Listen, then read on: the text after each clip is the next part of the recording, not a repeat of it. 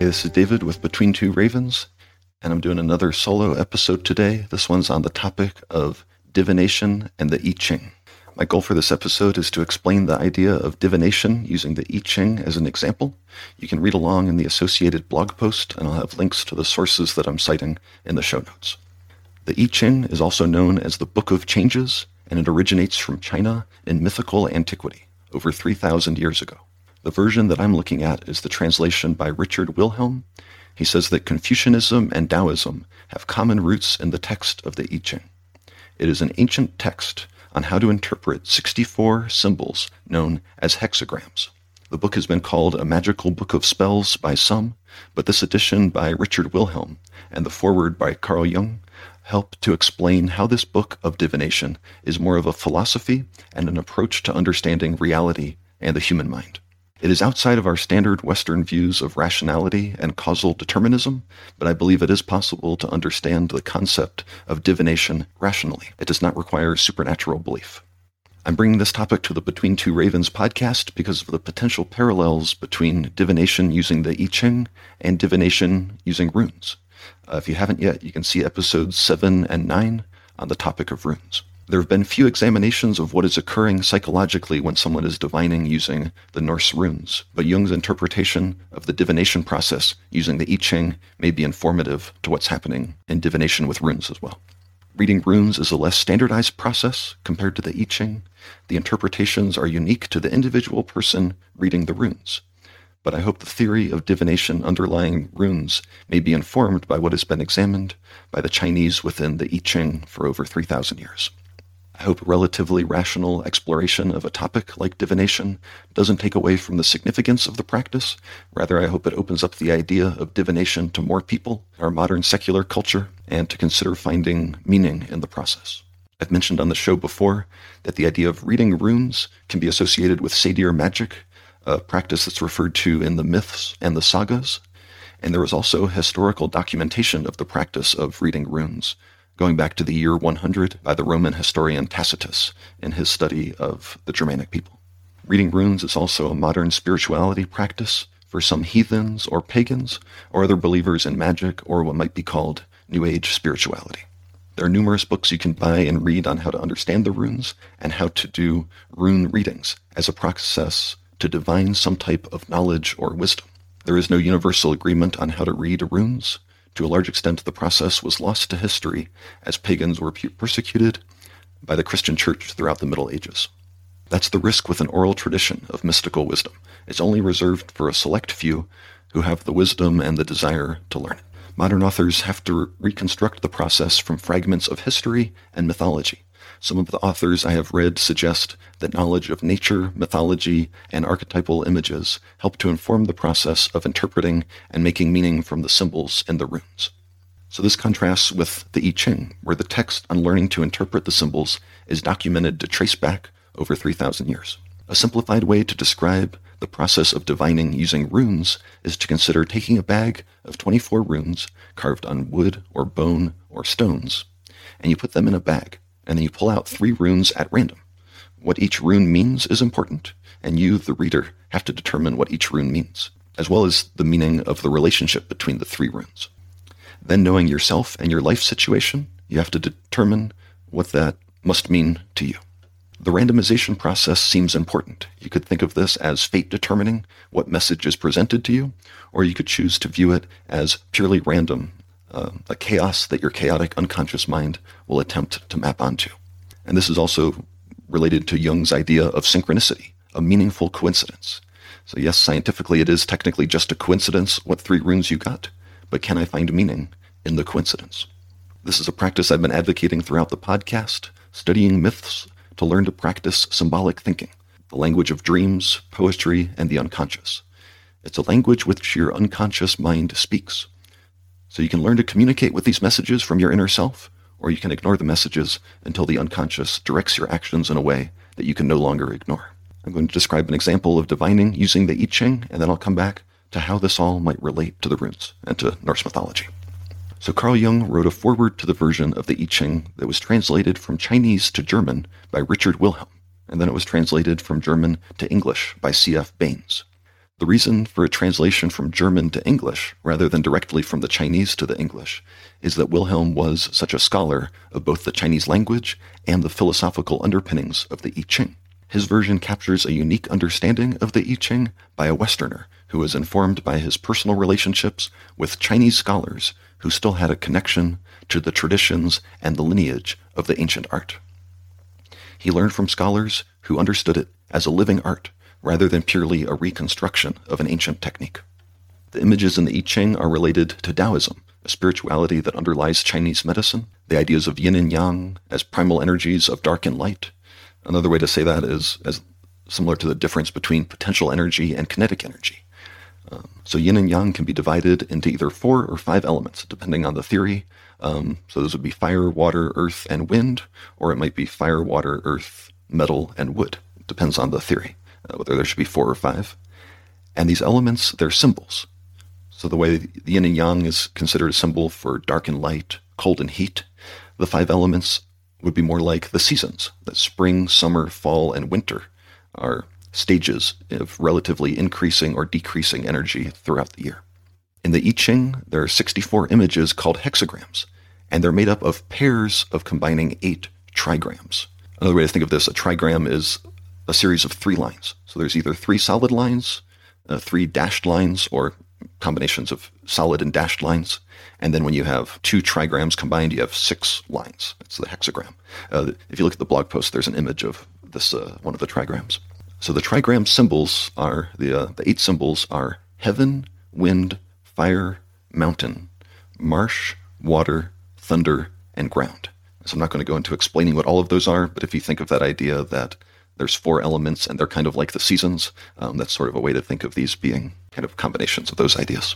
The hexagram symbols in the Book of Changes provide images of what is in the process of change when one trigram changes to another, or does it stay the same? When some people hear the word divination, I imagine they think of it as predicting the future.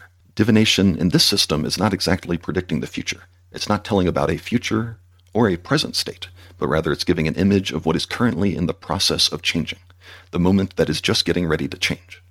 In Jung's analysis of what he calls the Chinese mind, which created the I Ching, the book is concerned with the chance aspects of reality. So rather than being concerned with cause and effect laws of nature, as we are in Western science, what about all of the variability around what happens on average? He says that's what the book is trying to make sense of. So rather than the question of what can be predicted by theoretical laws, the I Ching asks what actually is in this unique moment. In modern philosophy, this is known as phenomenology, looking to an individual or within oneself for what is, what their actual experience is, rather than just what a theory predicts. Using the I Ching is seeking wisdom as to the complex reality of the present moment that cannot be perfectly predicted by cause and effect. It's not a supernatural process or predicting the future that no one could know for certain, but is providing a canvas to project a non-rational intuition of the mind to say, what is really important about what's happening right now? I hope that makes sense. It's certainly an abstract process. It's similar to this idea like dream interpretation. The dream shows up, it's hard to say why it shows up, and then you try to make sense of it for how it might actually be useful in your daily life. So to determine a trigram, a person flips 3 coins 3 times. Then they flip 3 coins another 3 times to get the second trigram. Looking up the pattern in the I Ching will give you a hexagram, one of the 64 symbols. It's an image and it has associated poetic imagery that goes back thousands of years. In Wilhelm's version, it also then has his interpretation of what it means, kind of translated into a Western phrasing. Whatever random pattern of heads and tails emerges once it is cast, that is the only image that actually happened. It is no longer an uncertain future, but rather the only combination that was fated to occur at that moment. But what does it mean? That is the question. Jung provided an example where he asks a question to the book, the I Ching. He admits that it is a strange thing to do to ask a question of a book, but he figures it's worth a shot. What does the book think about its present situation in the world? What he asked. And Jung receives the symbol of the cauldron. So Jung, speaking for the book, interprets that the cauldron's image of food and nourishment represents the book believing itself to be a source of spiritual nourishment. There are further details to the process of divining. When a less probable occurrence happens, so if you obtain 3 heads or 3 tails, then there is a change in the image. It gives you a slightly different interpretation, than if you had the more probable event of having, say, 2 heads and 1 tail, or 1 head and 2 tails. Jung explains that it's not necessary to take a superstitious perspective and to believe that the book is truly talking. Rather, Jung admits that his mind is making efforts to make meaning and find significance in the result he received. Jung also says the ritual of using the I Ching should not be used too skeptically or frivolously. Approaching the process as meaningless would defeat the purpose and the potential of finding meaning in it. One way to the way I think of that is, as I was saying earlier, if you flip 6 coins, or you flip 3 coins 6 times, you're going to get a result, right? But then you're like, well, I got that result. I could have got any result. Let me do it again. And let me do it again, right? And you'll get all these different answers. At that point, you don't know what to make of any of them, right? You could pick and choose any one. It would kind of be like looking at the astrology horoscope and not knowing what your sign is, and you just find the one that is your favorite, something like that. So my interpretation of Jung's take on the I Ching is that it's a good exercise for having an open mind, an exercise in making meaning and finding meaning where there could be none. That's something I think we need more of in the world. He also says the responses from interpreting the I Ching may help a person to identify psychological blind spots, the things they're not wanting to recognize. I'd say that's similar to what happens in dream interpretation. If you're looking for, what am I missing, or what is it I'm not aware of? It's also an exercise like interpreting a dream or interpreting a myth. I've used the I Ching several times myself with some interesting results. Mostly I've learned that I'm not very good at asking the right question. The first response I got was quite profound. The second attempt I asked a question, which upon reflection seemed to be a stupid question. I received exactly the identical response for the 18 coin flips that I had in the first reading.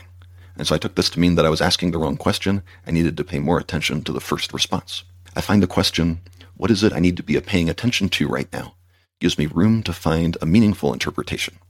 When I ask specific advice about a course of action, like should I do this, yes or no, it seems to give me an answer that says you're not asking the right question.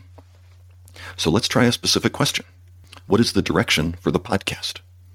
So I had flipped some coins earlier, and so I got heads, tails, heads, tails, heads, tails, heads, heads, heads, which is the more unusual occurrence, heads, tails, tails, tails, heads, tails, and tails, heads, heads.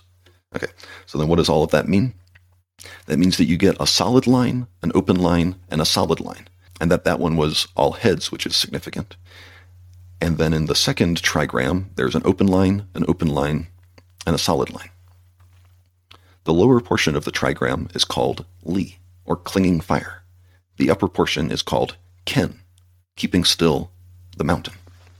So combined, these 2 trigrams is the hexagram number 22, which is pi, or grace. And so here's a quote from the I Ching. This hexagram shows a fire that breaks out of the secret depths of the earth and blazing up, illuminates and beautifies the mountain. Grace, beauty of form, is necessary in any union if it is to be well-ordered and pleasing rather than disorganized and chaotic. So it sounds like the I Ching thinks well of our podcast, that the podcast has grown like spreading wildfire. It's certainly growing faster than Sean or I expected when we started our first episode, that we tried to illuminate or find wisdom in Norse mythology. It seems fitting as well. And if you look on the blog, I made a joke. I said that I'm going to predict that if Sean was here, his joke would be a burning mountain. Great. Our show is a giant dumpster fire. But I think the I Ching's interpretation is a little more generous than that. So the I Ching continues.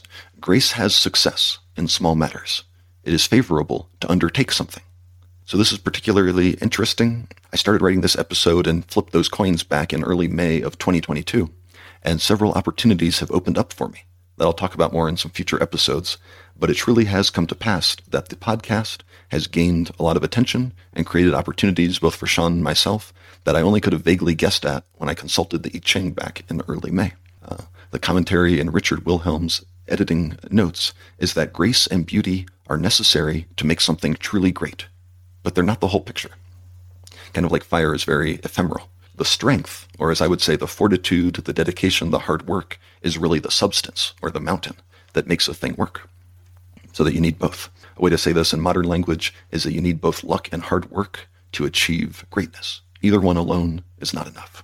Another quote from the I Ching on this hexagram is, "Fire at the foot of the mountain, the image of grace.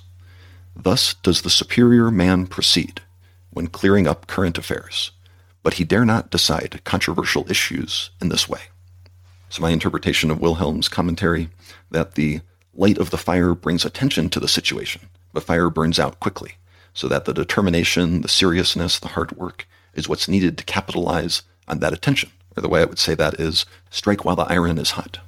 So the coin flips give the result of an image of a mountain with fire at the base, and it's interpreted by the book's author as beauty, or the grace needed to capitalize on an opportunity.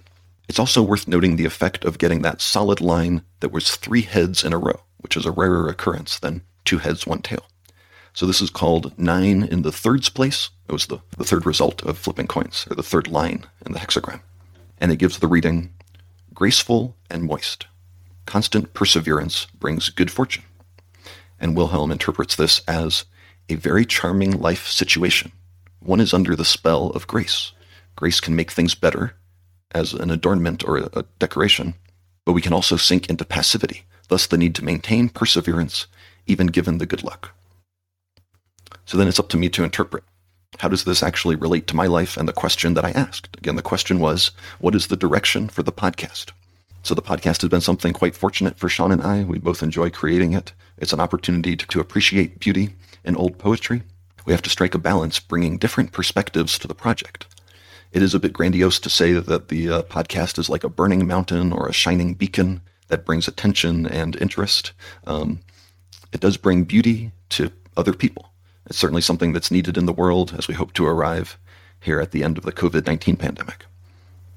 So going forward, we have to strike a balance. It continues to take commitment, but also balance to not burn ourselves out. There's a great deal of material that we can talk about regarding Norse mythology. We can keep it going as long as it seems beneficial, and it will likely continue to be beneficial for us in return. That's how I take the reading. So how does a modern person make sense of the I Ching and this whole idea of divination? In some ways, it is a bit like astrology, where the answers given are vague enough that allows you to project the communication from your unconscious onto the image. It could be taken as unserious superstition and irrational thinking. There's also room for taking the process seriously, as an opportunity to ask, what is my unconscious mind up to, that I might not otherwise be willing to see? So I like the I Ching because half the process has already been done. I don't need to understand the symbols of the trigrams or of Norse runes at the level of an expert, or to understand how each interrelates. I just have to consult the scholars who claim to truly understand. And then I take that image, I look it into my unconscious and decide what it might mean for me in the present moment. And so then, what does this all have to do with Norse mythology? That I don't think I have sufficient wisdom or understanding of individual runes to try to create readings, either for myself or for other people, let alone identifying what does it mean once you put into combination any 3 given runes that show up in a particular order. But hopefully if you are somebody that's interested in divining the runes, my explanation of the I Ching will interest you and might inform your practice or enhance your ability to derive meaning from the runes. I've read quite a few books on it, and they all kind of agree that there are not people out there who understand the runes so well. They can tell you exactly how to interpret it, the way the Chinese sages would have with the I Ching. All of the modern readers of runes say that you really have to learn the runes, have your personal relationship with them, try to make sense of them. But basically that makes it a 3-step process, where for me the I Ching is kind of a 1-step process. I just have to read poetry and the images. But if you have no personal interest in divination at all, then hopefully my summary of Carl Jung's estimation of the psychological significance of divination gives you some explanation of what is going on for somebody who is doing divination. Rather than pure superstition, it can be seen as a process of greater personal understanding of the unconscious mind, the collective unconscious, and process of making meaning.